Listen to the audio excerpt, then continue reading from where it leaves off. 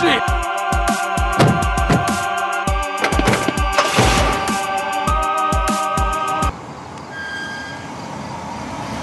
No bullshit.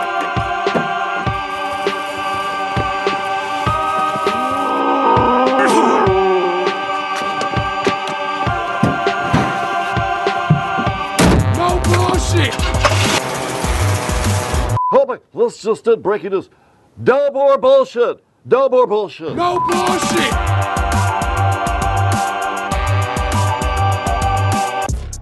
All right.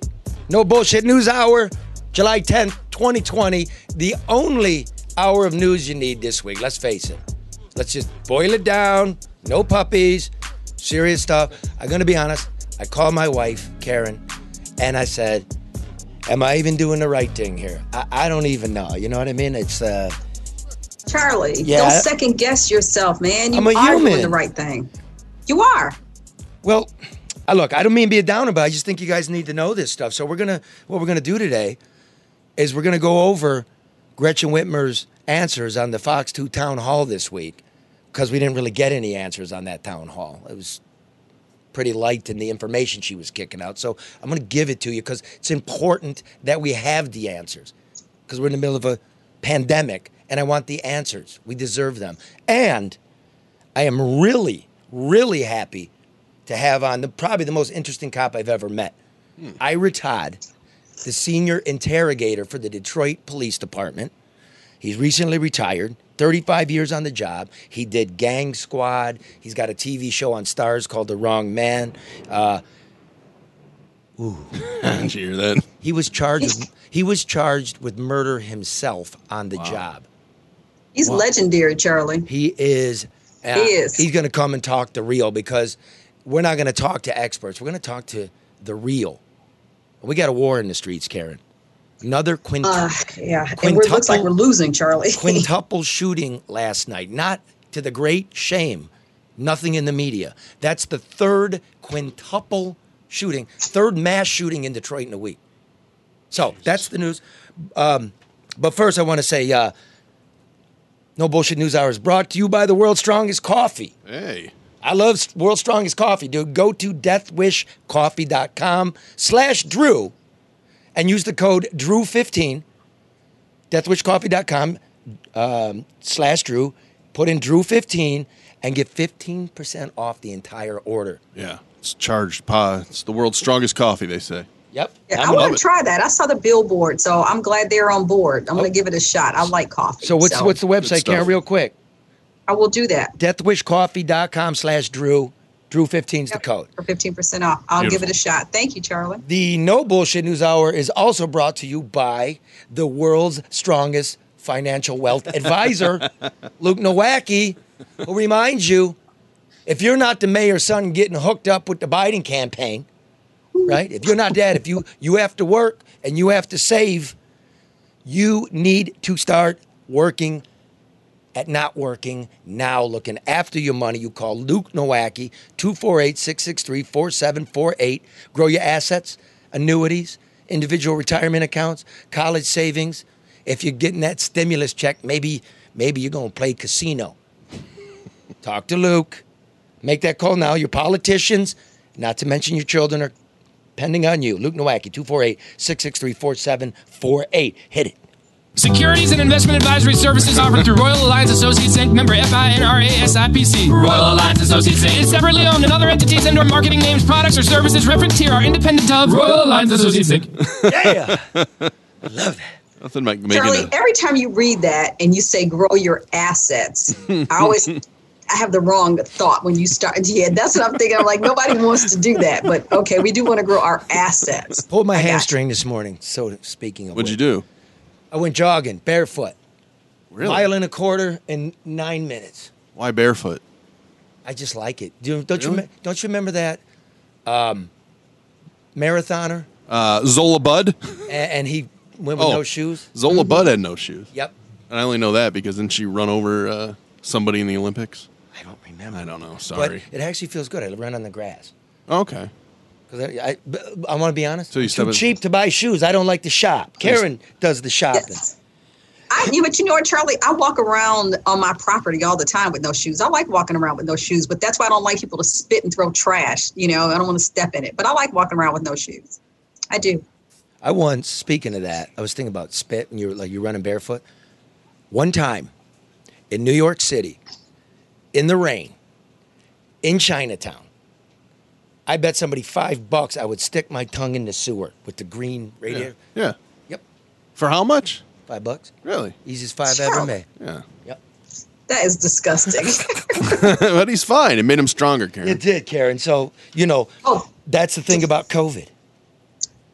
Throw the website out about the T-shirt. People are asking. They want to buy a shirt. So look, we need to start it. We need to start a movement. We are starting a movement. These things have taken off, haven't they, Mark? Yeah, they're selling pretty good. Fix the shit. Go to drewandmikestore.com. There's also no bullshit news hour. Yeah. But we need to fix the shit. I'm not a partisan. You got to know that. I was playing softball. A guy says to me, "Hey, man, you're Trump, right? I love you enough. You're Trump, right?" I go, "Fuck no, I'm not Trump." He goes, "You're Biden?" I said, "Fuck no, I'm not Biden." And he said, "Well, who you going for?" I go, "I'm looking for a third party, maybe libertarian." And then he went like this. I always hated it when people say, you don't get to complain about the president or your electorate if you don't vote. And I'm like, sometimes not voting is the vote. It's the statement. So That's true. I don't. That's true. I'm not gonna rip anybody, but like a lot of people suffered and died for your right to have it. You should try. but it's also your right not to if you don't like the candidates. That's exactly right. Well, But- it's a strategic process, too, and you got to understand, especially when you talk about preliminaries and who's voting or not voting for who, that's going to end up in the general. It's a very strategic thing, but everybody should be engaged in some Amen. capacity. Look, you should be knowledgeable, folks. Look, I'm. This is hard. I know I sound like a broken record, but that's because there's no other music playing. You're not getting information. I'm going to give you what's going on because you deserve to have it. And I know you don't get it because I'm watching the very prepared governor who I do believe I voted for. I don't remember. I'm pretty sure I did, right? But you got to answer better than that. So when we're going to do a 1 hour with the governor, the lieutenant governor, and the health director of this state in the middle of COVID, I expect better answers than canned hams. And that's all I got because I need to know where this is going. Have we fixed it? It's important to say, in America, these cases are skyrocketing, right? But the death totals are declining. The raw numbers of deaths, the curve, Yes. it's now bottomed out and it's binging along the bottom like that, right? Yeah. Why? Where did all these deaths come from? Nursing homes. 50% they estimate of the country's dead were in these nursing homes, and the majority of those were in these 5 states, including ours, that commingled them. That's a big deal. We're still doing it. Let me ask you a nursing home question, because major spikes in Florida, Texas, Arizona, California. Any nursing home spikes there, or how are they treating the nursing homes? Florida does not commingle. Texas will not commingle. Interesting. California was going to do what New York and Pennsylvania and Michigan did, and they listened to the healthcare industry and backed off of it. So these cases, it's a very serious thing. Yeah. Oh, yeah. I mean, I'm in 7-Eleven, and the news there, I don't know if it's true, they're going to start enforcing fines for not wearing a mask in public on Monday, $500, right? And good old boy's like, good luck with that. It's my fucking country. And it is his country.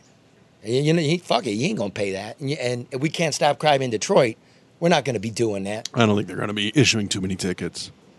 I think it's more a threat to Yeah. show how serious it is. So 50% of the people that died in this country are 1/2 of 1% of the population. So this was very important.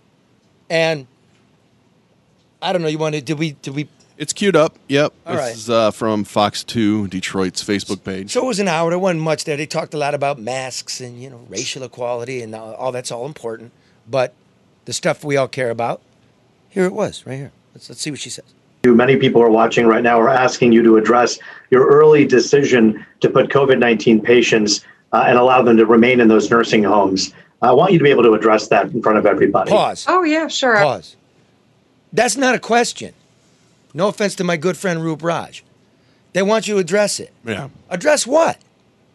What specifically? These people are slippery. You got to come with it. You got to know. It's a softball. But Charlie, this is the thing. If that were his approach, he wouldn't have access, which is why she won't interview with you, which is why Mike Duggan won't interview with you. So I want everybody to see the differences here. So that type of approach will not garner you an interview. Well, look, here's the thing. Last time I interviewed the mayor, he walked himself into a grand jury because I'm coming with it. I'm not wasting your time out there. I'm certainly not going to waste my time. And I want a better government. Elected officials no longer seem to want to better our lives. Mm-hmm. It's to perpetuate the party. Mm-hmm. And who gets to get their niece a job in the bureaucracy? And keep their own job. Yeah, God damn it. Exactly. Who wouldn't want to keep their own job? The only issue I have, and I thoroughly agree with you, Karen, it's the game that's being played. If you're going to be asked tough questions, you're not going to get that person unless everybody asks tough questions. Because who are they going to talk to then? But that doesn't happen anymore, right, Mark, and you know that. I mean, there's always going to be some. Things have changed. Once upon a time, you had to make sure that everything was together because people were coming at you from every angle. You had to be accountable. Now, too many, I'm not going to say everybody, but too many people want to be friends. They want to be invited to the parties. They want to have access, so they play that game. It ain't doing me a goddamn bit of good. Let me say this. Nope. Any real, legitimate public servant, not going to say elected official, I'm going to say public servant, would make themselves available and accessible to answer the tough questions, even those questions that they may not have an answer to. It is a requirement in democracy that you answer the questions. And we're going to play the clip now, but I got to tell you, big storm brewing. If this power goes out, fuck it, show's over. It's just over. We're not going to start again. I'm going to go crack a beer. I appreciate it. I think she appreciates that, Charlie. The true tragedies of this particular virus is how easily it is transmitted and how disproportionately it hits our older population, especially older population that has underlying medical vulnerabilities. We know that this experience has played out across the planet, frankly, but we've seen it. This is the problem with him asking, to quote unquote address it, because now she can just ramble on and say anything she wants about any aspect of it. What we found out is this attacks old people. We knew it before it even got here. Yeah. Okay. Well, that makes the case even worse. Real time here in the United States, first in Seattle, but of course all across the U.S. At every step of the way, we have followed the CDC's best guidance, and our policies reflected that. And I think, all of the efforts that we've taken to keep people safe by closing down the ability for other outsiders to come in, et cetera, our policy with regard to, we never once required that any nursing home take a COVID-19 recovering patient. Stop. What did she just say? We never required. I'm just calling that a lie. Okay, because here, Executive Order 2020-50 signed April 15th, 2020. Her 50th executive order. This comes 3 weeks after New York, which we just basically copied it. It mentions must in this executive order 29 times. I will give you some, my friends out there. Our friend, we all got some old people we got hit by, and I care about these old people, and no more old people. Quote, a long-term care facility must not prohibit admission or readmission of a resident based on COVID-19 testing. Again, any long-term care facility that has a dedicated COVID unit must admit anyone that it would normally admit as a resident, regardless of whether the individual has recently been discharged from the hospital for COVID. What a huge mistake. Next, the long-term care facility of origin must accept the return of the resident. Next, the hospital must discharge the resident to a regional hub. But she just said... If the long-term care facility where the resident resided prior to the onset of the symptoms of COVID must discharge the resident to their facility of residence for placement in the unit. A nursing home with a population of less than 80% must create a unit dedicated to the care of COVID-19 residents and must provide appropriate personal protection equipment as available. To As direct available, what does that mean? right on to direct care employees. I got to finish. Report to the Health and Human Services all presumed positive COVID cases, but no must about the deaths, which we still don't have. And it's important to say these are just nursing homes that are accredited by the federal government. More than half of the nursing homes are the ones we all think about, like, Grandpa plays pinochle at 5 and has a beer with, Shirley from, room 445, right? Yeah. We didn't even count those. There's a private place that I know of, they had at least 20 deaths, not counted. Another place I know of, 2 deaths, not counted. You see where I'm going? Yeah. Okay. A long-term care facility must not prohibit admission or readmission of a resident based on COVID. Okay. So that's simply not true. Madam Governor. Roll it, Mark.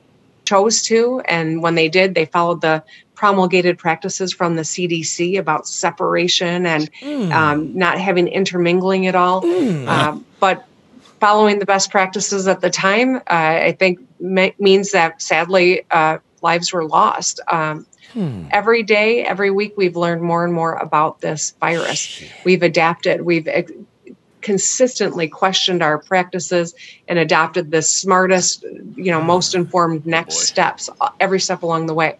But in the early days, I will say that following the CDC was the gold standard at the time, and that's what we were doing. And certainly our numbers in terms of our nursing home deaths are far too many, but they're a lot less than a lot of states. And so I think that's just an important perspective to share. We're going to continue to prioritize keeping our congregate care settings in terms of our oversight. Okay. And You can talk over. She's just going to ramble for a while. Yeah, okay. I didn't know how long it was. Okay, the CDC was the gold standard. Ladies and gentlemen, for you and for myself and our children, I do the work. These are the CDC guidelines dated April 2nd, 2020, a full 2 weeks before our nursing home debacle. And by the way, 2 weeks after Whitmer puts this into place, Cuomo undoes it, admits fully it was a mistake because New York was doing the same thing. They had so many, he undid it. He said, no more commingling, testing immediately. You have to stay in the hospital for 14 days until you come back negative. Then you can go back. Yeah. And this was all done to save money and to stop the surge in the hospitals, which was supposed to go to Cobo, and we could have asked her about that. But these are the CDC. I'm just going to do it so we can put this gold bullshit standard. to bed. This is the gold standard. The gold standard. Okay. This is what we followed to the letter. Here's what the CDC said about equipment. Healthcare professionals should use all recommended COVID-19 personal protection equipment for the care of all residents on the affected units. This includes both symptomatic and asymptomatic. What Whitmer put into effect was this. Used best efforts to provide appropriate personal protection equipment and hand sanitizer to all employees that interact with the residents. So you did not follow it. Yeah. That's just a fact. Here's the thing about personnel. Here's the big one. Here's how it really got spread. Assigned dedicated healthcare professionals, this is the CDC now, to work only on the COVID-19 care unit. At a minimum, this should include the primary nursing assistants, nurses assigned to care for these residents as well. Healthcare professionals working on the COVID-19 care unit should ideally have a restroom, break room, and work area that are separate from healthcare professionals working in the other areas of the facility. To the extent possible, restrict access of ancillary personnel to the unit. Furthermore, assign environmental services staff, janitors, dishwashers, porters. Remember Brian we had on? Yeah, I was going to say, remember Brian gave us insight on all of this, and none of this was taking place at that facility. Okay, and that's exact to staff to work only on that unit. We know from Brian. No, I worked there. Didn't happen. Yeah. Okay. Yep. So we didn't follow the gold standard. We didn't follow it at all. Here's about testing. If you get overwhelmed, which the nursing homes did, right? Yep. Consider temporarily halting admissions to the facility, at least until the extent of the transmission can be clarified and interventions can be implemented.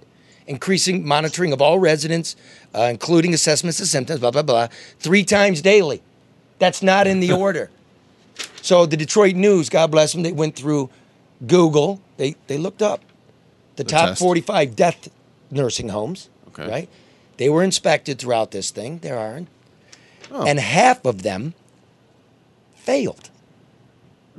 And what changes were made from the failures? We're going to have to get there now, right? So that's what we want to know, Governor. So look, let's see. Half of them, of the 45, 22 had been cited by state inspectors in the last 4 months for failing to follow infection control, isolation, or staffing policies. The shit laid out in the CDC. Another 5 don't even have an inspection report. So you're talking 27 out of 45. And I'd love to know if they still accepted patients and what kind of penalties they received. And it's important to know now. And maybe that was the follow-up question to that long, rambling answer. Are we almost done with this ramble here? Yeah, she's done. Okay, so what's the follow-up question? Change anything if you had to do it over again? What? Would you change anything if you had to do it over again? Would you change anything? Which is kind of another open-ended opportunity for her to ramble on. Well, like what specific? So I'm interested. Go ahead. There's a lack of Well, I would specific- just say if I had all of the knowledge we have today and could go in a time machine, sure, we'd do some things differently.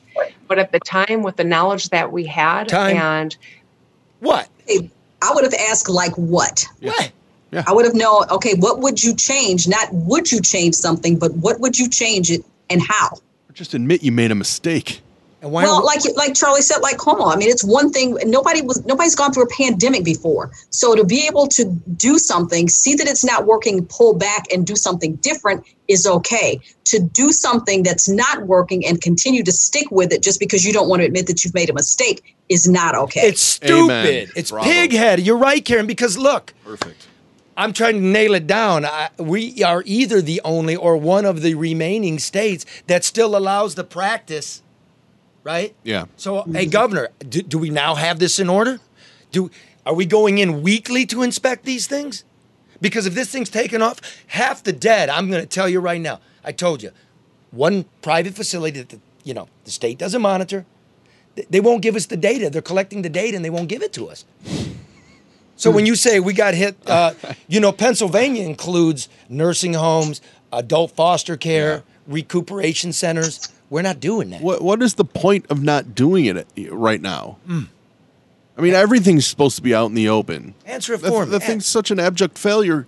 Just present all the material. Again, But we've said this before, but this is the thing. This is an audition. I mean, just like, the whole we're going to go, and this isn't personal. This is solely looking at the method or lack thereof of how people in the state of Michigan are being represented or not, and taken care of or cared for or guided. This is an audition. I mean, her whole thing is about challenging, Trump, and we're gonna go. It's still an audition for VP, which I don't think is going to happen. But Karen, let's drop focus on that. what's happening here. That's over. Well, we know it's over. Does we know, but Does still. Whitmer know it's over? It's over. It's over. Well, let's see. Maybe because of this. Maybe she supplied some specific things she did wrong here. following the CDC. I mean, this is the gold standard. We follow Yeah, you said that the 30 protocols times, that they prescribed, and You didn't.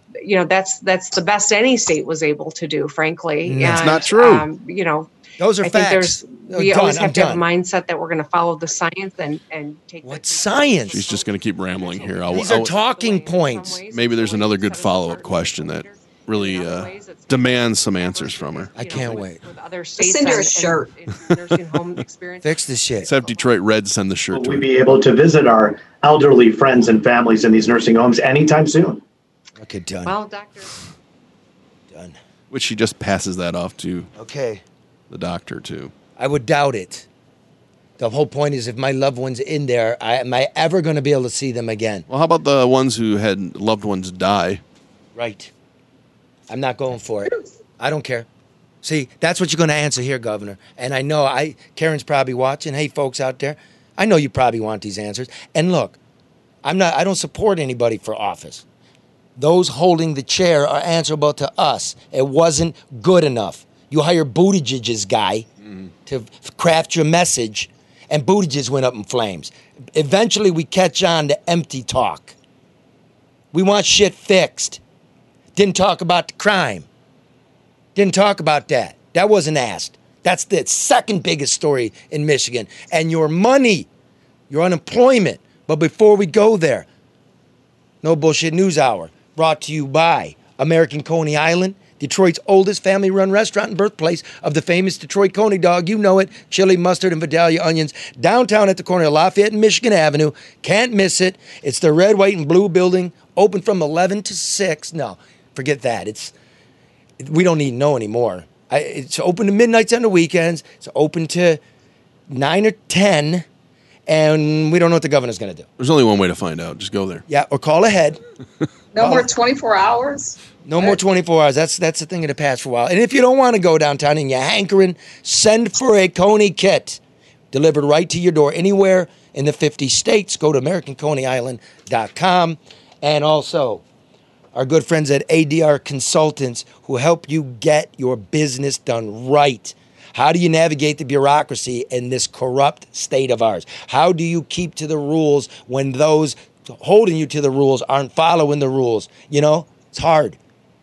How do you grow your company and keep the government hands out of your pocket? You call Barry Ellentuck at 8, and I've been watching this guy work last couple of weeks. Yep. Yeah? Yeah. He's deep in it? He's deep in it. Things are moving. He's got things moving. I just refer people to him. Just call him. It's a free consultation, 248-318-9424. ADR Consultants, experts in procurement, government compliance, information technology, property management, all of it. He's got it. Yep. ADR Consultants, 248-318-9424. I would imagine a lot of businesses need that right now. Yes, they do. They do. It's a mess. Okay, can I just do my rant? Can I set up Ira Todd? Ira Todd's coming on the show. The police legendary. Police describe him. Top police officials I know say this guy, who just recently retired, just a couple months ago, should be working as an interrogator for the CIA. He's that good. This guy puts baby killers. This guy puts serial killers to prison. Sleeps them, walks them to sleep, gets them to love them, gets them to take them. This guy knows everything about the streets. He's going to come up. But first, I want to set it up with crime. I would have asked the governor, what are we doing about crime? It matters. Detroit is our capital city. If that place is a bloodbath, then it's a bloodbath for all of us. That's just the way that goes. So, there seems to me to be an acceptable body count in the city of Detroit, judging by the inaction of the state's political leadership. The comparisons to America's other large cities are startling. Exploding violence is the stuff of international headlines in the wake of Black Lives Matter protesters demanding the downsizing of police, and in turn, the police downsizing their response to crime. Even so, the level of Detroit's violence is mind-blowing. Get ready. Everybody get close. Get close to the speaker. Listen to this. Chicago reported 87 shooting victims over the long 4th of July weekend, 17 of them fatal. Detroit saw at least 46 shootings, 3 of them children, and at least 8 homicides. Chicago publishes its crime data daily. Detroit does not. It's important to note, however, that Chicago has 4 times the population of Detroit, meaning if Detroit at this crime rate was as big as Chicago, we would have had 200 shot over the weekend. Think about that. New York has seen an explosion in gunplay. It was Gotham's bloodiest June in a quarter century. 205 shootings during the month. Detroit beat New York. Over the past month, Motown has suffered 221 shootings. It's important to note that New York has 11 times the population of Detroit, nearly 8 million more people. So if we were the size of New York, last month we would have had 2,200 shootings. Think about the level of this. And nobody's even said shit here. Atlanta saw 30 wounded by gunfire over the last weekend, 5 homicides, including an 8-year-old. So bad was the violence there that the governor of Georgia declared a state of emergency and sent in the National Guard. Now, In Detroit, 221 shootings in the month. You want a bigger comparison? During the first 7 years of the Iraq War, you guys remember that one? IEDs. An average of 380 United States military personnel were wounded a month. 380. We had 221. The point is, we have a war in the streets, and that should alarm us all, and we should all care about it. What does our governor do? What did she say? Nothing. Not a mention. No, here, want to know what to do?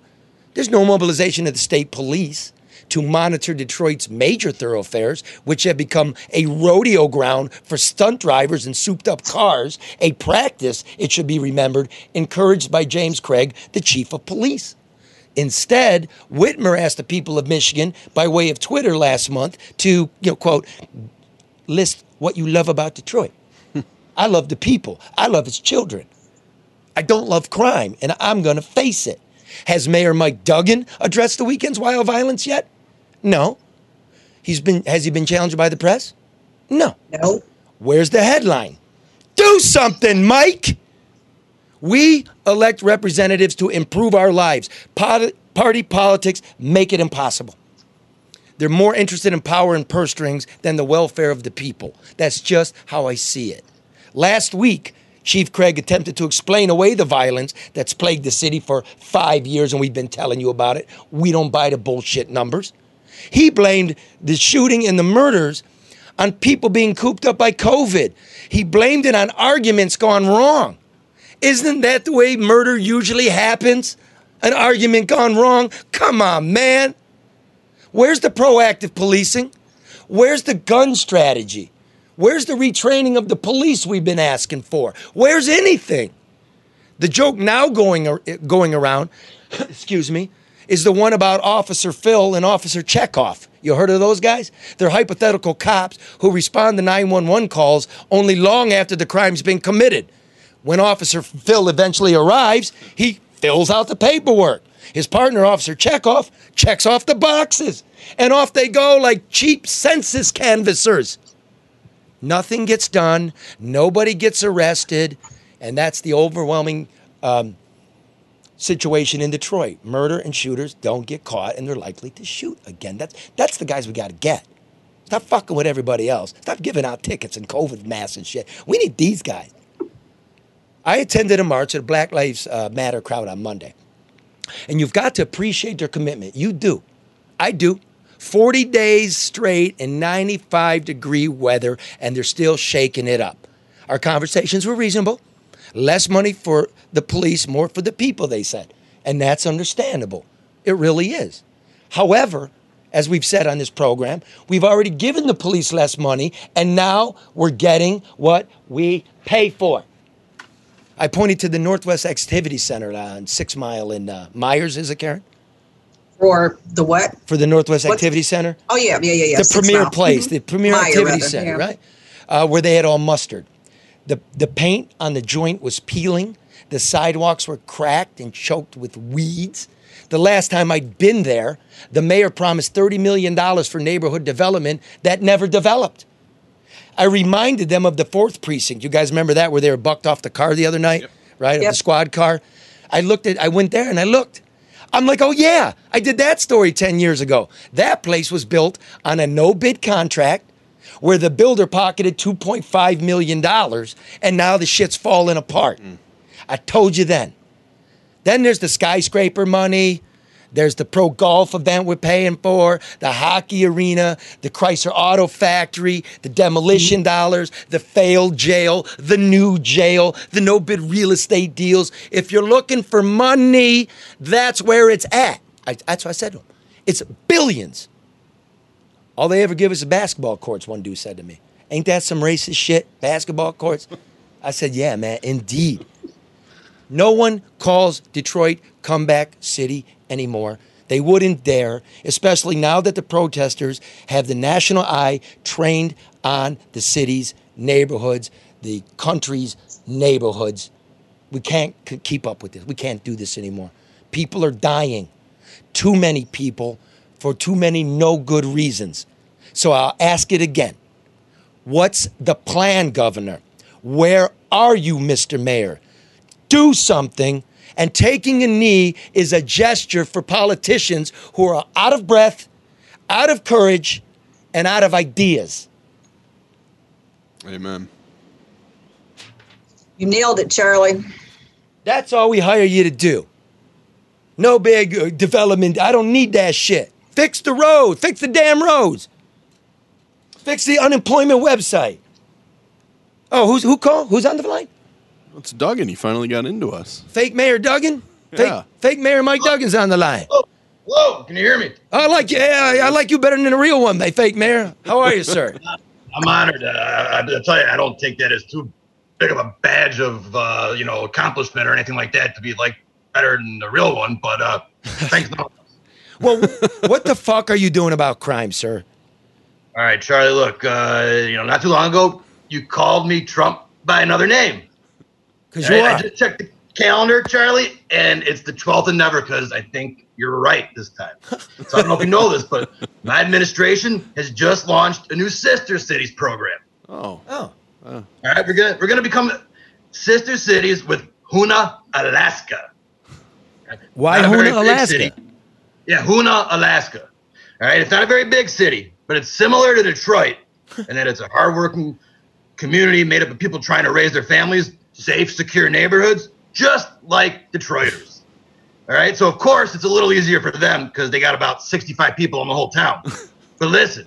What we decided is to average out and jointly report our crime stats because I realized that our already in use, sophisticated approach to reporting crime stats needed to be revised even more. All right, so I'm happy to report here on the No Bullshit News Hour that this has already resulted in cutting our violent crime rate in half. Now, unfortunately for Hoonah, theirs has increased about 150,000%. All right, but nonetheless, I'm really excited about this program, and I think Detroiters should be too. But at least Hoonah's population went up a little bit too. So, well, not really. Maybe you know what, Mr. Mayor. If Hoonah is our sister city, we should get a little bump in the census numbers in Detroit since nobody's filling out the fucking form. That's brilliant. Oh, that's brilliant. I gotta call Vicky. Who's Vicky, sir? She's in charge of all of the census operations here. Oh. Kovari. Is she in Hoonah right now? I believe we're doing Zoom conference calls with some of the elected officials. Hoonah. Hoonah. Hey, that could work. Hoonah. Karen, you have any questions for Fake Mayor Duggan? No, I just want to let you know that some of our listeners are calling you Mayor Thuggin. They're giving you that name. But this is what I want to know, Mr. Mayor, because I had a very active, longtime community person call me day before yesterday, and say, how are we a city with 4 major sports teams and everything outside of the immediate downtown area continues to look like a third world country? She asked, it says, what's happening? Where's the money, and why isn't anybody saying anything? What's your response? Mayor Thuggin? Yeah, great question, whoever that was, and I'm glad you're relaying that. Look, we got cranes at the Hudson site. So that's where the money's going. Duh. Where the fuck have you been? How much public money has gone into these types of projects? It's a fucking hole in the ground, Mr. Thuggin. The cranes never move. I drive by every morning. They're never moving. What's going on? Well, we got some new ones in there. And, I guess... we're going to eventually, when the time's right, get more workers on site even to operate those cranes, maybe materials. Like COVID slowed down our workforce development programs. And then I guess, then we told everyone to singularly focus on getting those forthcoming FCA jobs. But anyhow, when the time possibly comes to bring in more workers, well, that's when we'll double down on being partners with Hoonah, Alaska. And one more question. Are you afraid of black people? Am I afraid of black people? Yes. We never see you in the neighborhoods. It's always a very, controlled situation with a few select people around you. But do you ever just drive through the east side, the west side, maybe Mack and Bewick, maybe Dexter and Livernois, and just kind of touch the people that you represent? I have. I've been granted a hood pass in a few communities. But am I afraid of black people? I mean, the answer to that would be, I guess, smell my drawers after I go and chop it up with some of the homeboys. Well, what do you think about the protesters? And Charlie's talking about it in his rant. 40 days, it's pretty impressive, isn't it? It's incredibly impressive. I don't know that I could handle it for 40 minutes out there in that heat. Especially without a Diet Coke, forget about it. Have you been wearing a mask? Yeah. You could see me wearing a mask in these briefings. I don't necessarily wear it when I'm at the table, and we're spaced out according to the proper guidelines at the table. So I feel comfortable taking it off there. I want to make sure that my voice is coming through when I'm wearing it. I believe in it. Everybody should be wearing a mask as much as possible. Now, Mr. Mayor, you had a press conference yesterday. I don't know where it was. I wasn't invited. And I don't know if you addressed crime, but I do know you were talking about more grant money bullshit giveaway. I mean, where were you? Why wasn't I invited? And why won't you address crime? Oh, well, naturally. Charlie, we hold our briefings in the public safety headquarters. Get the fuck out of here. Your press conference was at police headquarters. Yeah, well, Detroit Police has its own media department, has a wonderful room where the commissioners have their meetings. We use it all the time for press conferences, and you know what? We just thought, yeah, it's perfect. What better place to not talk about public safety than the public safety headquarters? Duh. That would seem to me, if I was invited, I would be thinking, well, what about the police? What about crime? Did anybody ask you about it? Any of the media? Yeah, no. Why don't you invite Charlie? Why is he off the list? Yeah, Mike. I can't tell you. I don't know what's going on with that. I don't know. I feel like sometimes it's getting lost in the mail, or maybe mail.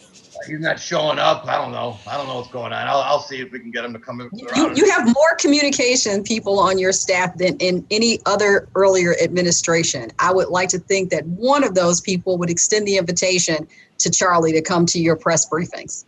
The problem is we'd have to impose some exclusive social distancing guidelines just for Charlie. I think, just give me a little time. I'll try to figure something out. We appreciate that. Yeah, we appreciate it. I'm just going to, before I let you go, I got to your communications director, Mr. Roach, and I asked, I don't know if he gave you the message, to appear on the show, and what he wrote back was, thanks for the invite, but the mayor won't be joining. Oh, wow. So I think, is that for like forever, sir? I'll have to talk to John. No, we'll give you a maybe, possibly, if and when, type of answer all the time, Charlie. Okay. Case by case. What will it take to get you in here? Cares. There's got to be something Gosh. that entices them. Yeah, well, we're talking about incentives. I don't know. We may have to go offline with this. I think you knew where I was going. I'm not really programmed to talk about making these kind of deals, and providing underhanded incentives. That's all you do. I know. Let me finish. I don't do that. I'm not programmed to do that in public. Okay. Smoke-filled back room. All right. Well, sir, look, we're going to let you go. Thanks for joining us. And listen, can you lay off at least one or two of those 145 appointees making on average $140,000 instead of taking the cops' raise this year? Can you just lay off some of the fat? We'll give it some consideration. No, you won't. Yeah, you're right. All right. It's the first goddamn honest thing he said. All right, ladies and gentlemen. What was that figure you just threw out? Can you It was. I FOIA'd it. Yep. This isn't the police. I took them out, Homeland Security, like they were trying to dummy it down.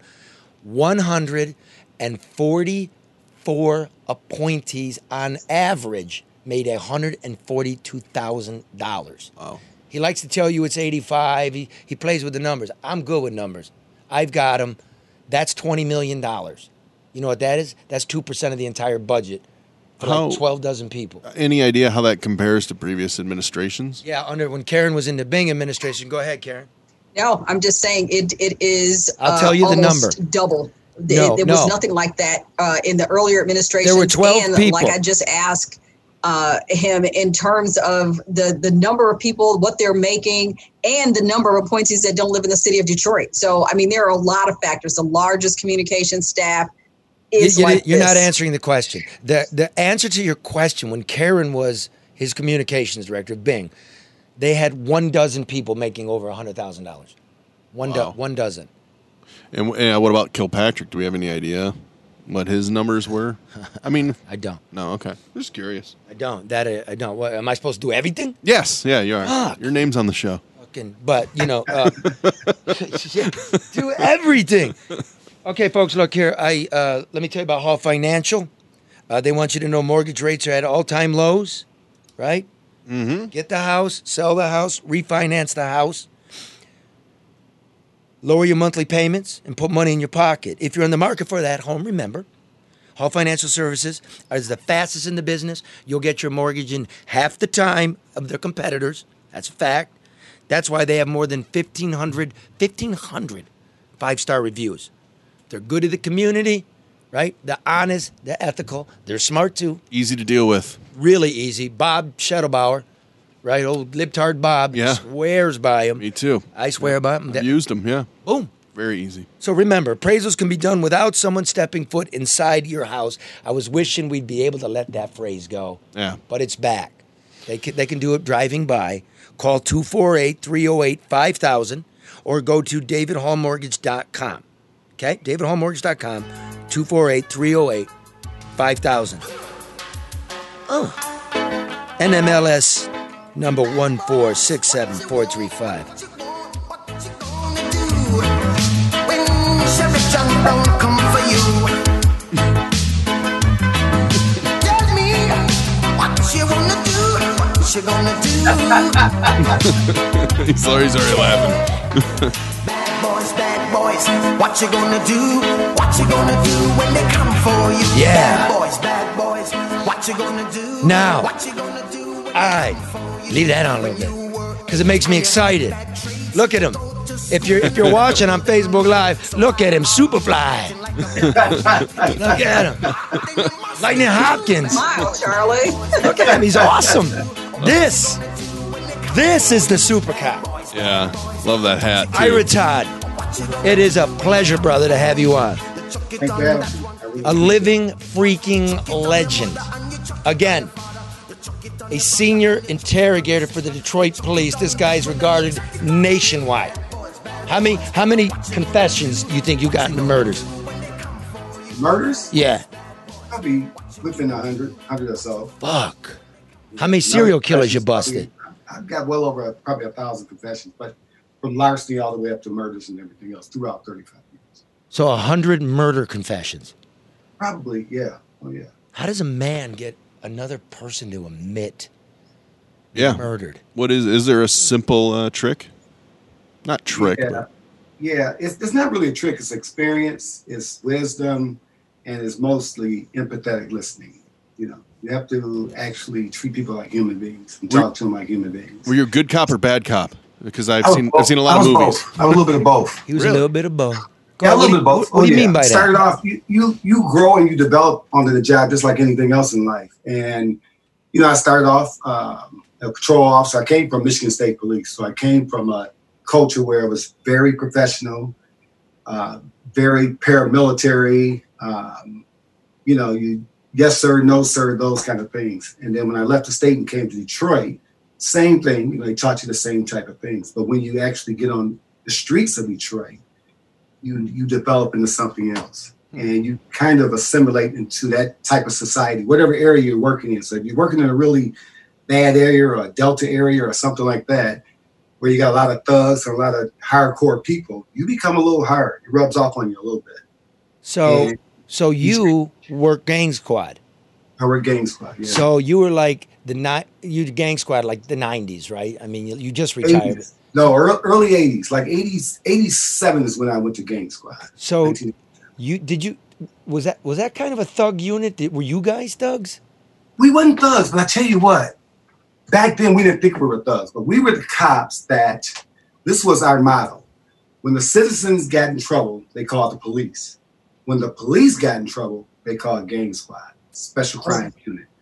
And And I know Karen, she remember all this. With the special crime section, within special crime section was gang squad, DOT surveillance, and major crime mobile unit. So I worked major crime mobile units too.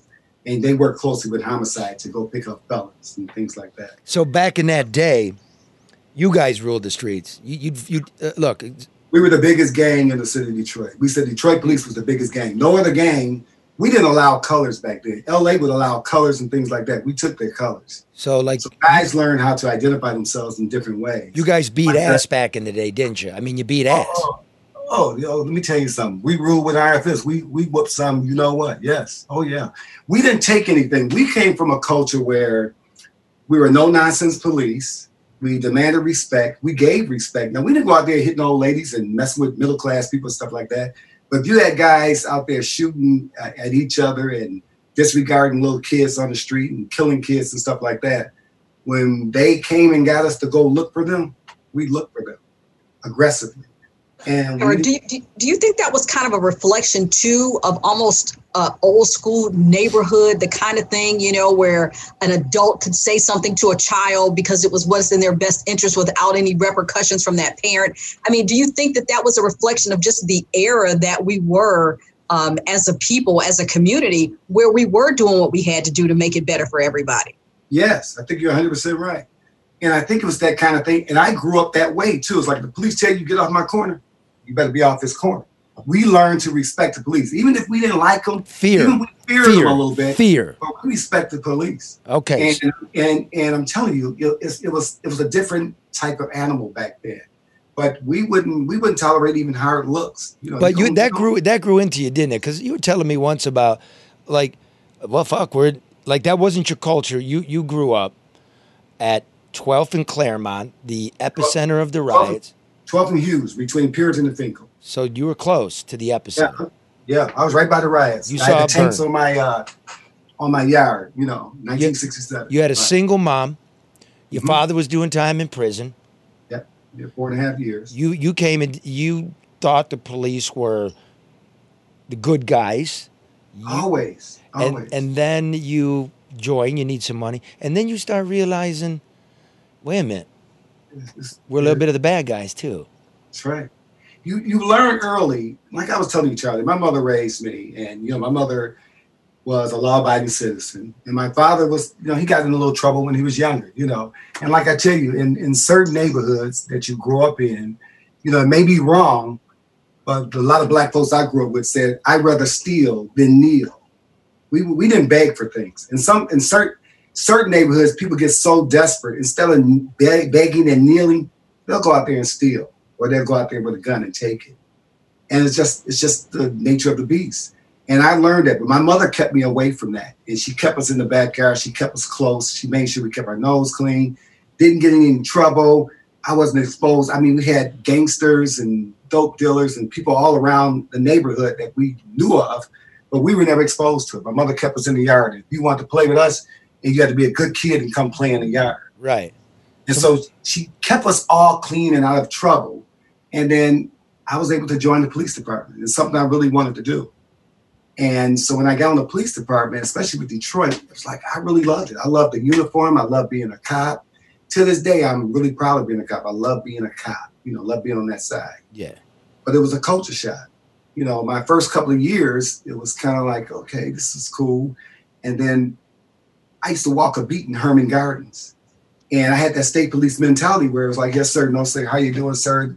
And some of those guys in that projects would eat you alive. Get the fuck away from me, bitch. They would use profanity. They're like, get away from me. No respect for the police. So after a couple of months, it started rubbing off on you. You start being like the guys that were training you and the guys that trained them. They ruled with a heavy fist.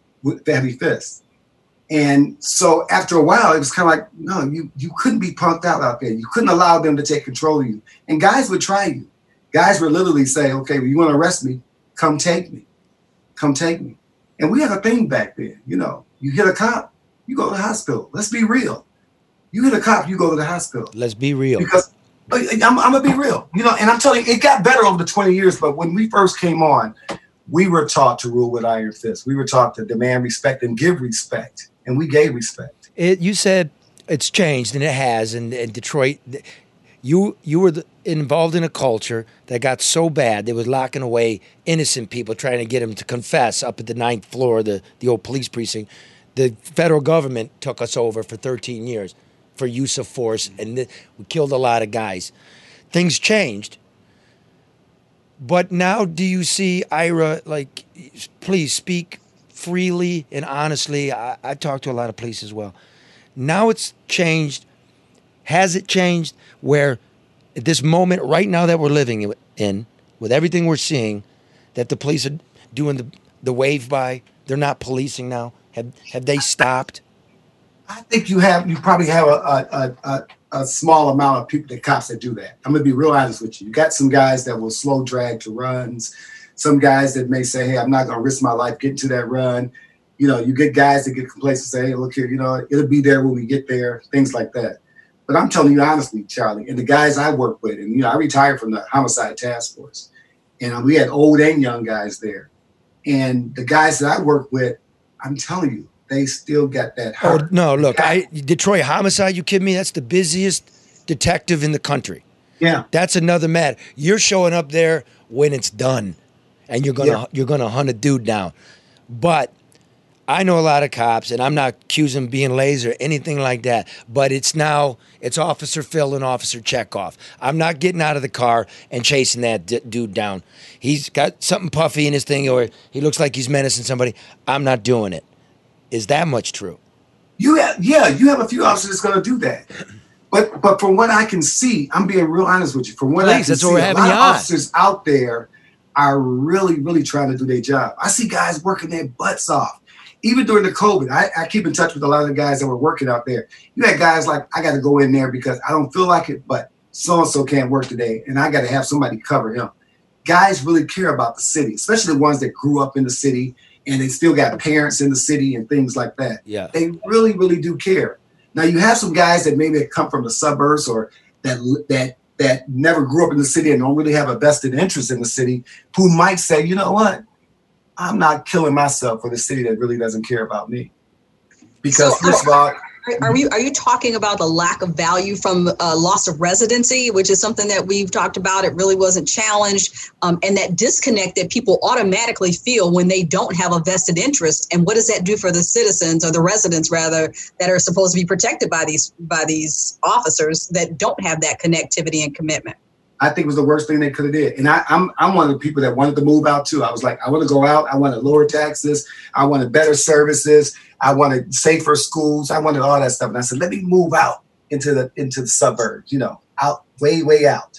I did that. And I tell you something, you can tell how things have changed within the family of Blue. We were closer when we all lived in the city. We all had each other's backs. If somebody just say, if you had to go pick up your kids and you couldn't pick up your kids, you can call your partner over at number 7. Hey, could you pick up my so-and-so, take it to your house? I got a late run or something, or I'm working over. We cared about it. We shopped in the same grocery stores. Our neighbors were the people that we were protecting.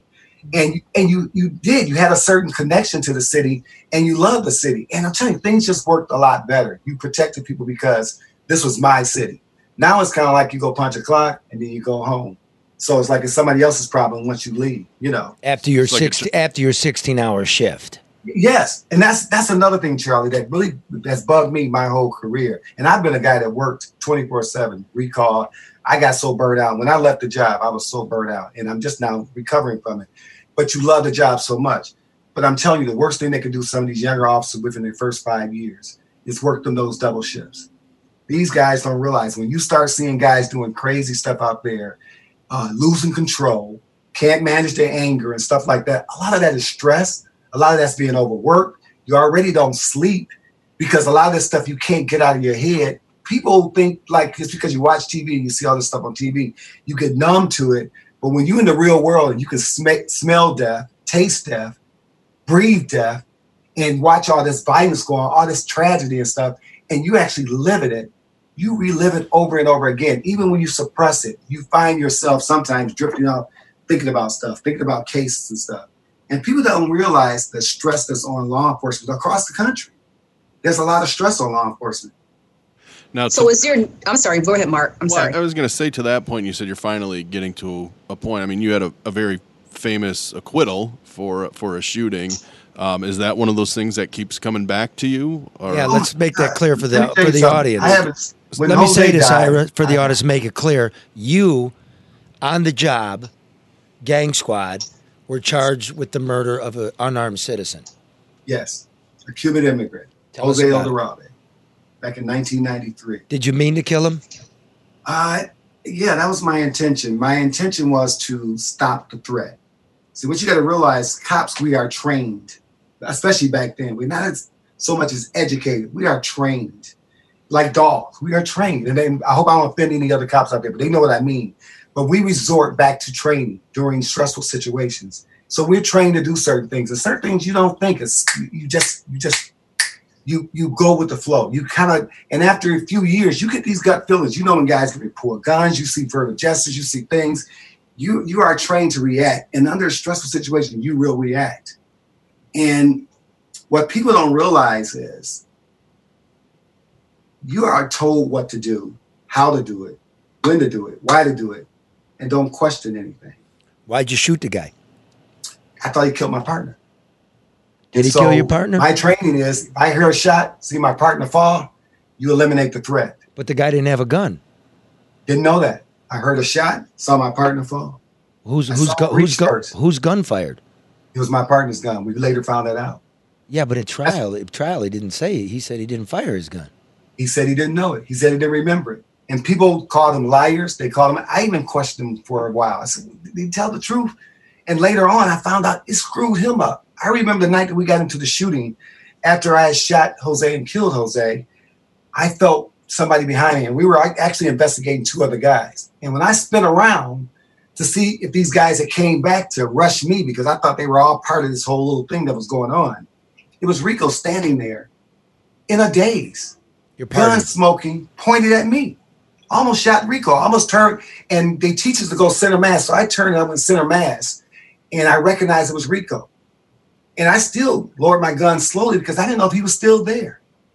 And people don't realize, we see this stuff on TV, and we see cops, they go home and they go eat a piece of pizza and clean their gun afterward. Bull crap.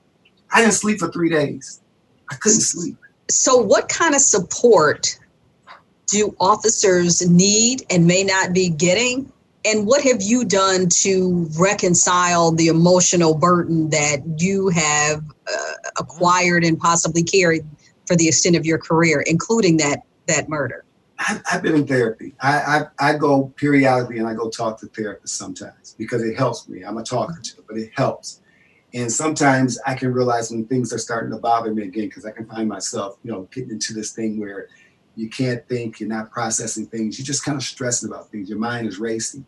And people don't realize the trauma that Detroit cops go through is a little different than like small suburban cops or little town cops. It's over and over and over again. And I really think they need to start paying attention to that. Cops' health and welfare should be priority. Because if you want a good cop, you got to make sure that cop is good, not just on the job, but his home life too. But brother, we got rid of that.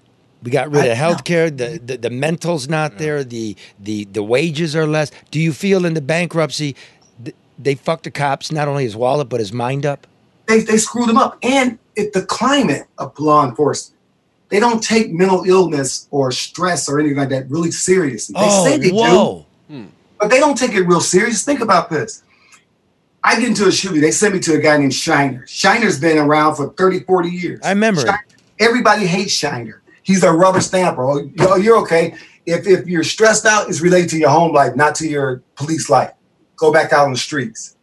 I got people calling me. I got women calling me crying and saying, I can't do the streets anymore. And Shiner put them back on the streets. If a cop telling you, I can't do this anymore on the streets, why would you put them back on the streets? Yeah. Stick them inside. Put them on a duty disability for about 6 months. Let them get their heads together. Let me say something here, brother, because, again, when we're talking about defunding the police and putting it towards mental health services, maybe what we're missing, and this is a common ground for all of us, is we don't have enough mental health services for the police. Trust me, it's a lot of guys. I think every 6 months, a cop should be evaluated, his whole career. Shit. Every 6 months. And then if he said, hey, look here, things are starting to go a little crazy for me. I'm changing. I'm acting a little differently. You know, I'm hyper vigilant. You know, when I go to the mall with my wife and kids, I used to go to the mall while they're shopping. What I'm doing, I'm watching people's hands. Mm-hmm. I'm always expecting something. I'm always preparing myself. What's going to go down? People don't realize that. And then think about cops like us from the old school days. I've done multiple undercovers, all type of high profile cases, dealing with hitmen, all those kind of things. You're not afraid, but in the back of your mind, you know, you're always looking over your shoulder. You're always watching your back. Who do you talk to about that? You know, when I got charged with murder, I remember coming home, and I remember the biggest thing that bothered me most was my family looking at me and seeing me as a weak person. I felt weak. I felt like I didn't know if I did the right thing or not. I second-guessed myself. And I remember thinking, like, the most important thing, I couldn't let my family see me weak. You know, so I remember my wife said, "You okay?" And I said, "Well, I'll be okay if you quit asking me if I'm okay." You know, and all she was trying to do was care. But I'm trying to be this tough cop. And nobody taught me to say, "Hey, man, something's going on with you. Something's going on with you." Like I just told you, Charlie, I had just left the therapist's office right before I signed up to come on this thing. And we were just talking. And you still realize you deal with a lot of those things that you've seen on the job. I've seen some horrible things. I've seen headless bodies. I've seen just heads in freezers. I've seen multiple babies killed. I've seen babies bleeding on the streets with AK-47 rounds through them.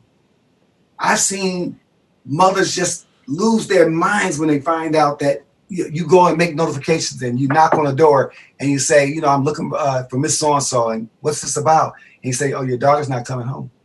You know, I've been looking for my daughter. Your daughter's not coming." And you see people just lose their mind. And I'm an empathetic person. I empathize with a lot of things. And you take that stuff home and you hold it in. You become overprotective. Nobody talks about that. My kids will tell you that Dad's overprotective. You know, where are you guys? They got to check in. You know, they have to check in. People don't understand the stress that cops go through in the long term and how it affects their families. Yeah, you're divorced. I got 2 kids that have anxiety attacks. You know, I was in Paris in January of this year, and a friend of mine called me, another cop whose daughter was in Paris, and he said, "Hey, Ira, my daughter's in Paris. I'm scared to death." This is before Corona. And he said, "She have anxiety, but you go check on her." I called her up. I met her for dinner and everything else. And the stuff that she told me had me cracking up. She described me perfectly. She said, "My dad is this. He made me watch Taken 5 times before I went to go to Paris. My dad made me paranoid." You know, and I said, "Wow, what are we doing to our children?" And so people don't realize this thing this law enforcement thing is something that we need to stop playing with. We need to start funding, pay your cops enough money where they don't have to work sideline jobs. Yep.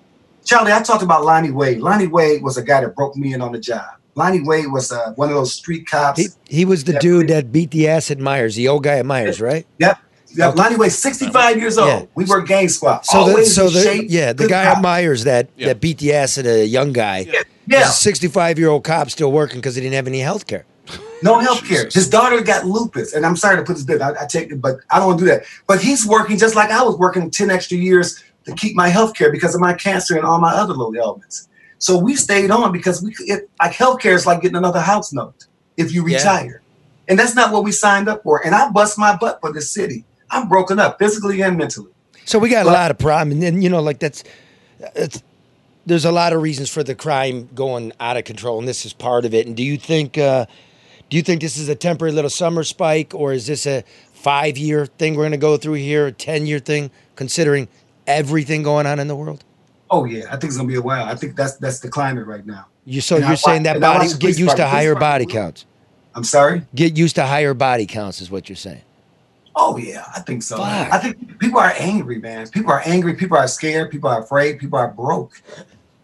People are broke. When people get desperate, they do desperate things. And they're broken. That's the other thing. I mean, think about this. Think about the cycle that you've just described. You know, whether knowingly or not. Law enforcement, your family, the impact they have on their friends and their family. Now, marry that to the pressures that residents are doing in their own lives. What type of stress do they have? Economic, social, the whole. So we're just a whole mixture of emotions, and nobody is doing anything to sort it out so that we can at least understand, respect those differences, and get the help and support we need. So we have at least, it won't be perfect, but a more workable environment. Yes. I mean, these are issues that are not addressed. You know, we tried for years to make sure that calls that came in through 911 were categorized, that everything wasn't a top tier call because they are responded to differently. Maybe somebody just needed a ride to the hospital. Maybe somebody had a hangnail, but everything is top tier emergency. So you go in with this this stress and this anxiousness about it being antagonistic and violent, and it just rolls on. Like, what do we do to stop that will? Yes. And what happens when, and think about this, Karen, too, and what happens when you tell a law enforcement officer, look here, we give you the authority, state of Michigan give you the authority to make an arrest. And then you can use the force that's necessary to effect that arrest. So what happens when you got somebody say, I'm not going to jail? Me and Charlie even played around with that one day. I said, Charlie, stop me without physically stopping me and saying, I'm not going to jail. What do you do? Right. You know, so there need to be some sort of rules or some laws or something to say, okay, I'll tell you what, if we're not allowed to forcefully restrain somebody, unless it's somebody like a violent person, like, you know, serial or something like that, then that person refused, well, maybe that should be another felony. Maybe that should be considered a violent felony, because now if you refuse to let police take custody of you, you know, we think now you might be violent the next time I try to take custody of you. That's what people don't realize. Like Charlie said, like the homicide cops, we come behavioral health support. Maybe hold on. Let him finish. Let him finish there. Yeah, go sometimes ahead. other people have other issues, you know, and so to be able to address that either through training or additional resources, do you call for a social worker? Do you call for somebody to say, hey, this guy isn't violent, he needs help? Yes. Or other officers that's trained in that situation too. You know, you can do a lot of things like that. But, you know, like it's just so crazy out here. But the police are afraid to do their jobs because now they're afraid we're going to get charged too. You know, the guy that killed George Floyd, no doubt in my mind, he is toast. But you better believe that's in the back of a lot of cops' mind. And the guy that killed George Floyd, there's no excuse for it. But I've seen good cops do some stupid things when they're stressed out, they're overworked, they got some other personal things going on, and then that one guy is that one to make you snap. And next thing you know, you're choking them instead of restraining them. You're choking them and punching them in the face. But people got to realize cops are human, and we have our threshold too, and we break sometimes. And sometimes could be that day. So you know what? Today, you know, my old lady done cussed me out. I ain't taking a cussing out from JoJo out here. You know, and it's just real. You know, that's a fact. If you want those guys who was trained like I was back in the day, I'm telling you right now, thank God for some of the younger guys. You know, there's a cop named Richard Hauser. I'm just throwing his name out there because he's a younger officer who kept me and another younger officer getting in trouble because we're going to lock this guy up. And this guy was like, we ain't going nowhere. And he was going crazy. And I'm old school. I'm like, if I tell you you're under arrest, I'm ready to take you one way or the other. And I'm getting ready to grab this guy and we get ready to fight. And this young officer said, hey, stop. Oh, wait a minute. And he talked us both down. You need that sometimes. Because I was an old hothead. I was like, oh, wait, you ain't going to tell me no. And this young Richard Hauser, this young cop, he had 20-something years on the job, but he had enough sense to say, wait a minute. He talked me and this other cop down and said, wait a minute, we don't have to do it this way. Look here, bro. You know, you're going to have to allow us to do it. We had a search warrant. He didn't want us to let us into his house. We had a search warrant. So those kind of things. Along those lines, Ira, you hear the stories of a officer speaks out about a bad officer and then he's blackballed or you know, they don't feel safe talking out about the quote unquote bad officers. How prevalent is that in your mind?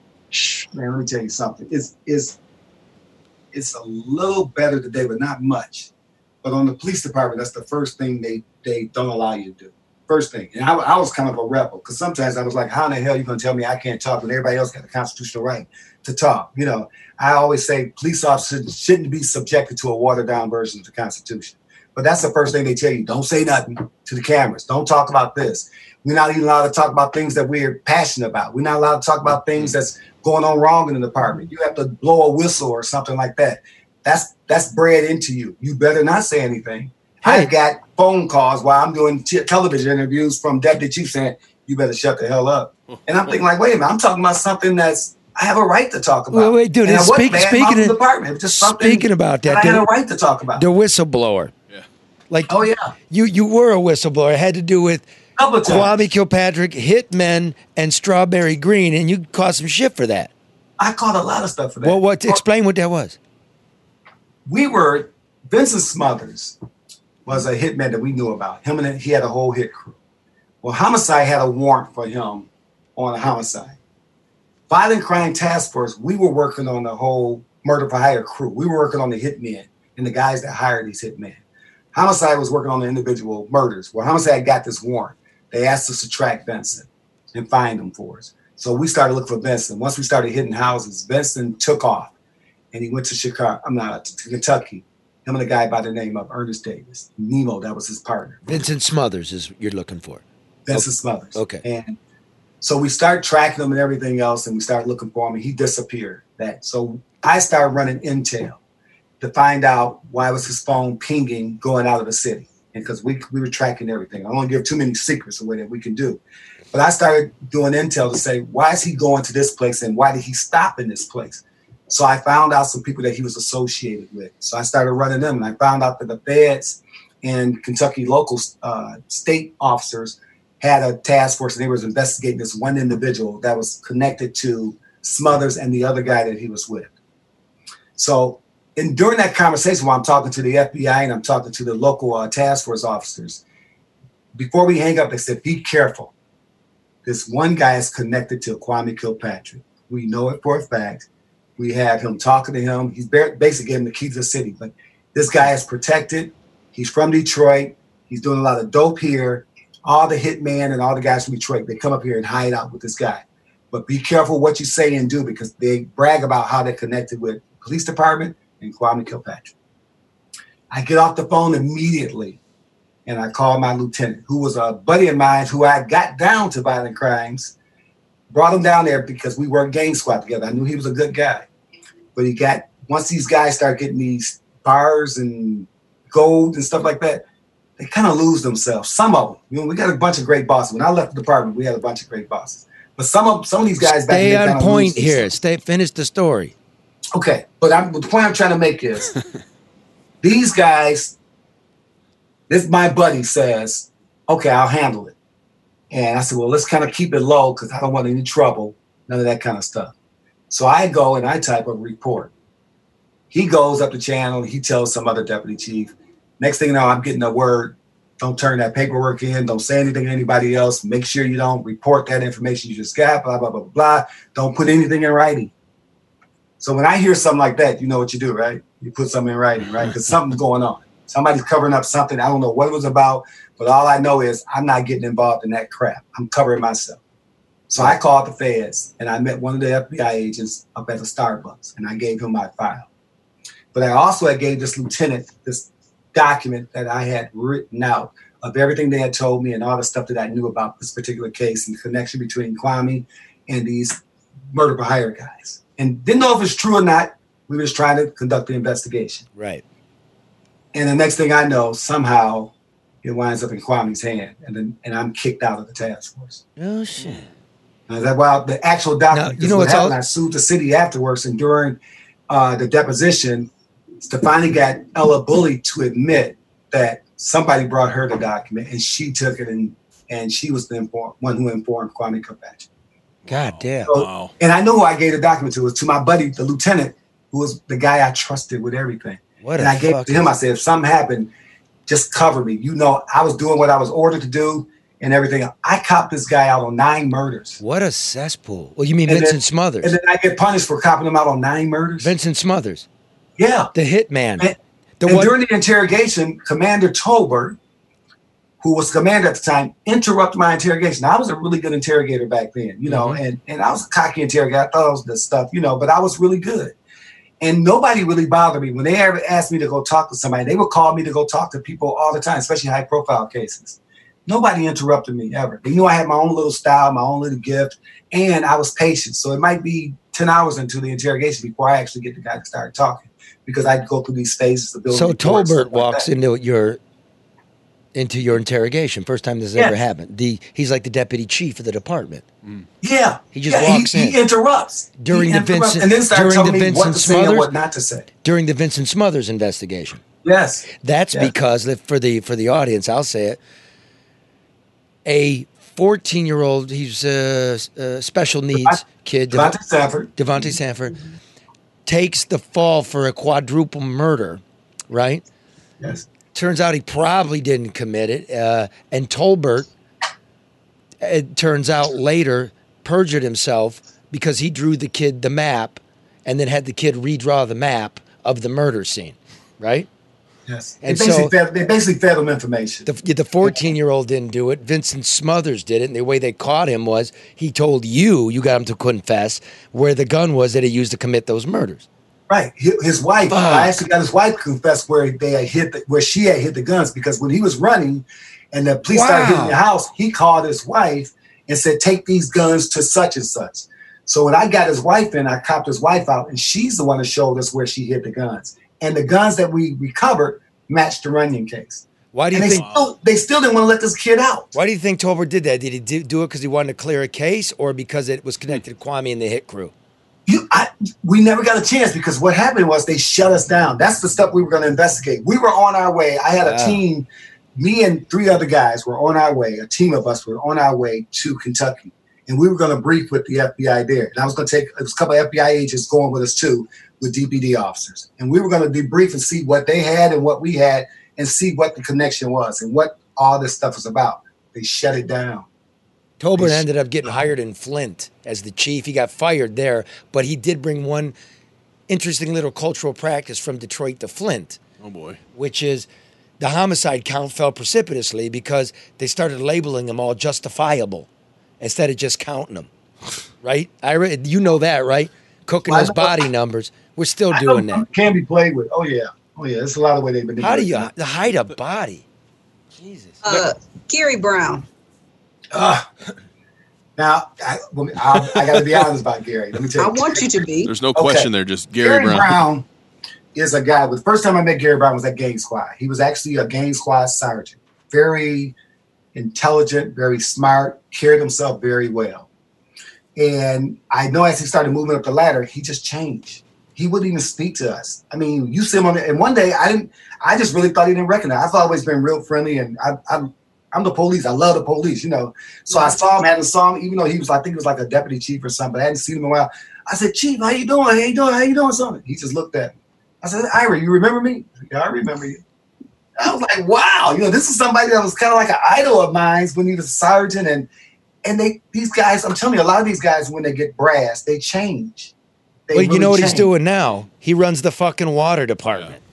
Oh, man, let me tell you something. Holy shit. I was doing, the last time he spoke to me, he sent somebody over with a card to ask me to invite some movie stars to a golf outing. Now, he wouldn't even talk to me, but I was doing consulting for the show, ABC show 187, Detroit 187. We was at this big event.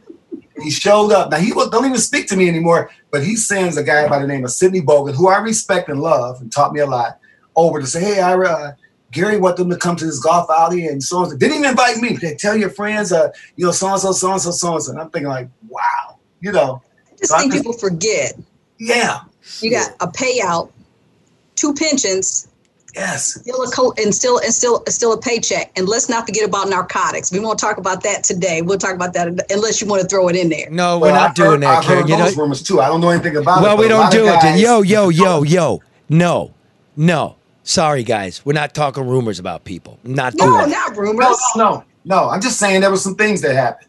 Okay, we're going to leave it at that. Ira, I do want to ask you, because you mentioned Detroit 187. I know you've worked on other, cop shows and movies. You've been even in front of the camera.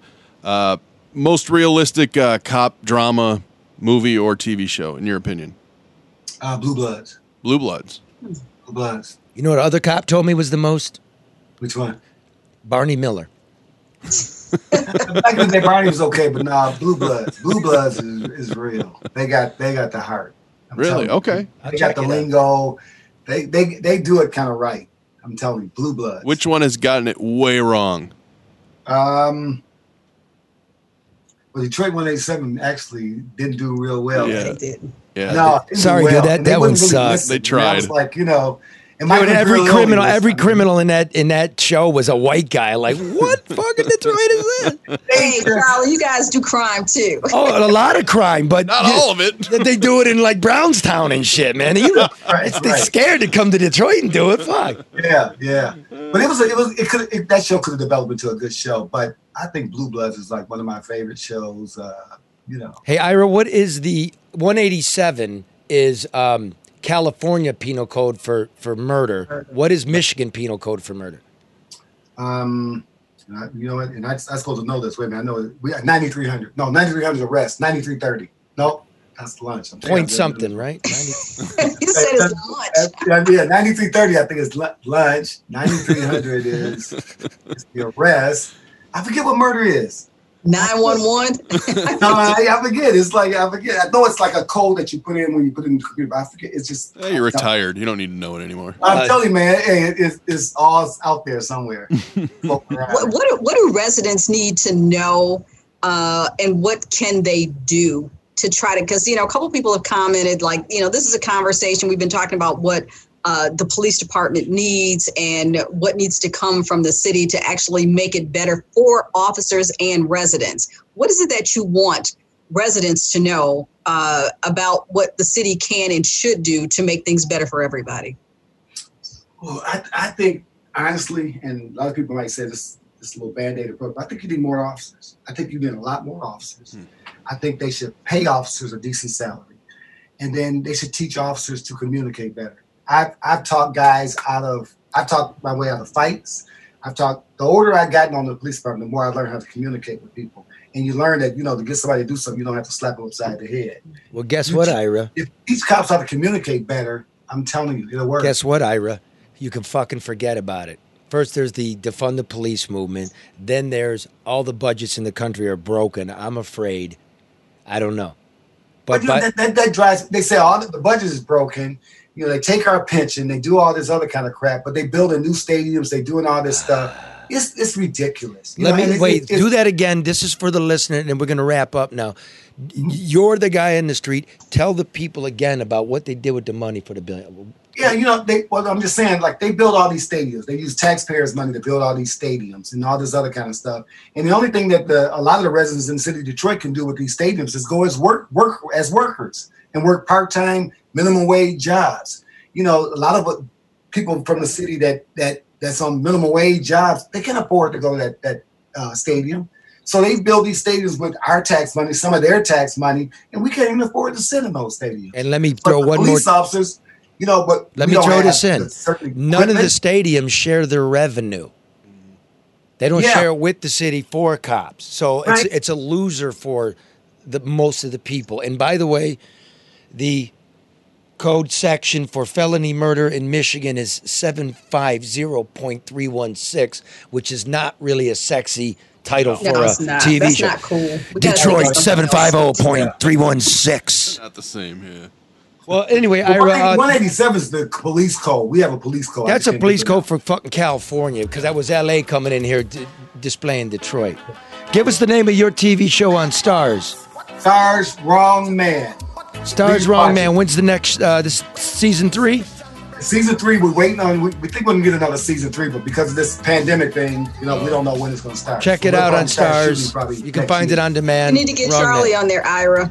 I would love Charlie on there. That would be amazing, wouldn't it? Oh my God! At the round table too. Wise ass and reporter. We're ready when you are. Okay, yeah. Hey, brother, that was awesome. Thank you for joining us. I love you. I love you all out there. Everybody should try to love one another a little bit more and put down. Good seeing you, Karen. You are a top-notch person always. I appreciate you. Thank you, Ira. Much love and respect always. I appreciate you. Thank you. Yes, ma'am. Thank you. I love you, Karen. Love you too, guys. I'm going to tell my wife I love you. And I know you're not going to do it, but if you can, don't use your gun. Peace. Yeah. Holla, we them boys. Holla, we them boys. Holla, we making noise. Holla,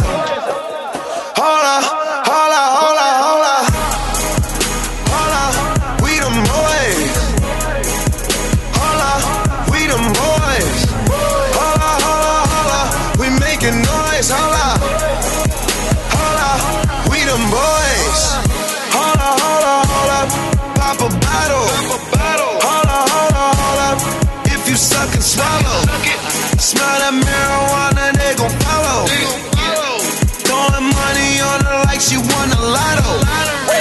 pussy must be serious. Holla, scared of heights, come face your fears. Holla. Do it just like Nicki, gone and bend it over.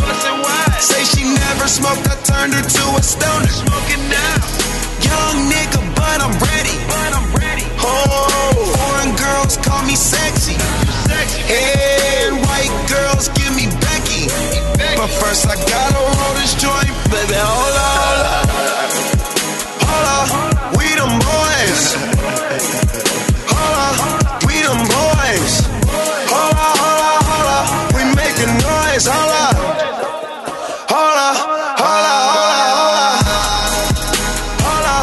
We them boys. Holla, we them boys. Holla. We making noise. Holla. We them boys. Oh my gosh, that was amazing. Holla. You drive me crazy. Number one, bitch, you can't replace me. Leader Claudia's hoes be trying to chase me. You got an ass so fat, let's make a baby. Damn, I'm smoking weed in my Mercedes. Hold up, these niggas broke, these niggas lazy. Man, they money slim, they acting shady. I'm in my brand new car, who wanna race? Oh, bitch, you ain't call my phone, so why you showing up? Never. I'm taking them shots on my niggas, they loaded up. Man, on the low, all these hoes be acting so material. Hold up, man, did you see her interior? Hold up, we them boys. We them boys. We making noise. Hold up.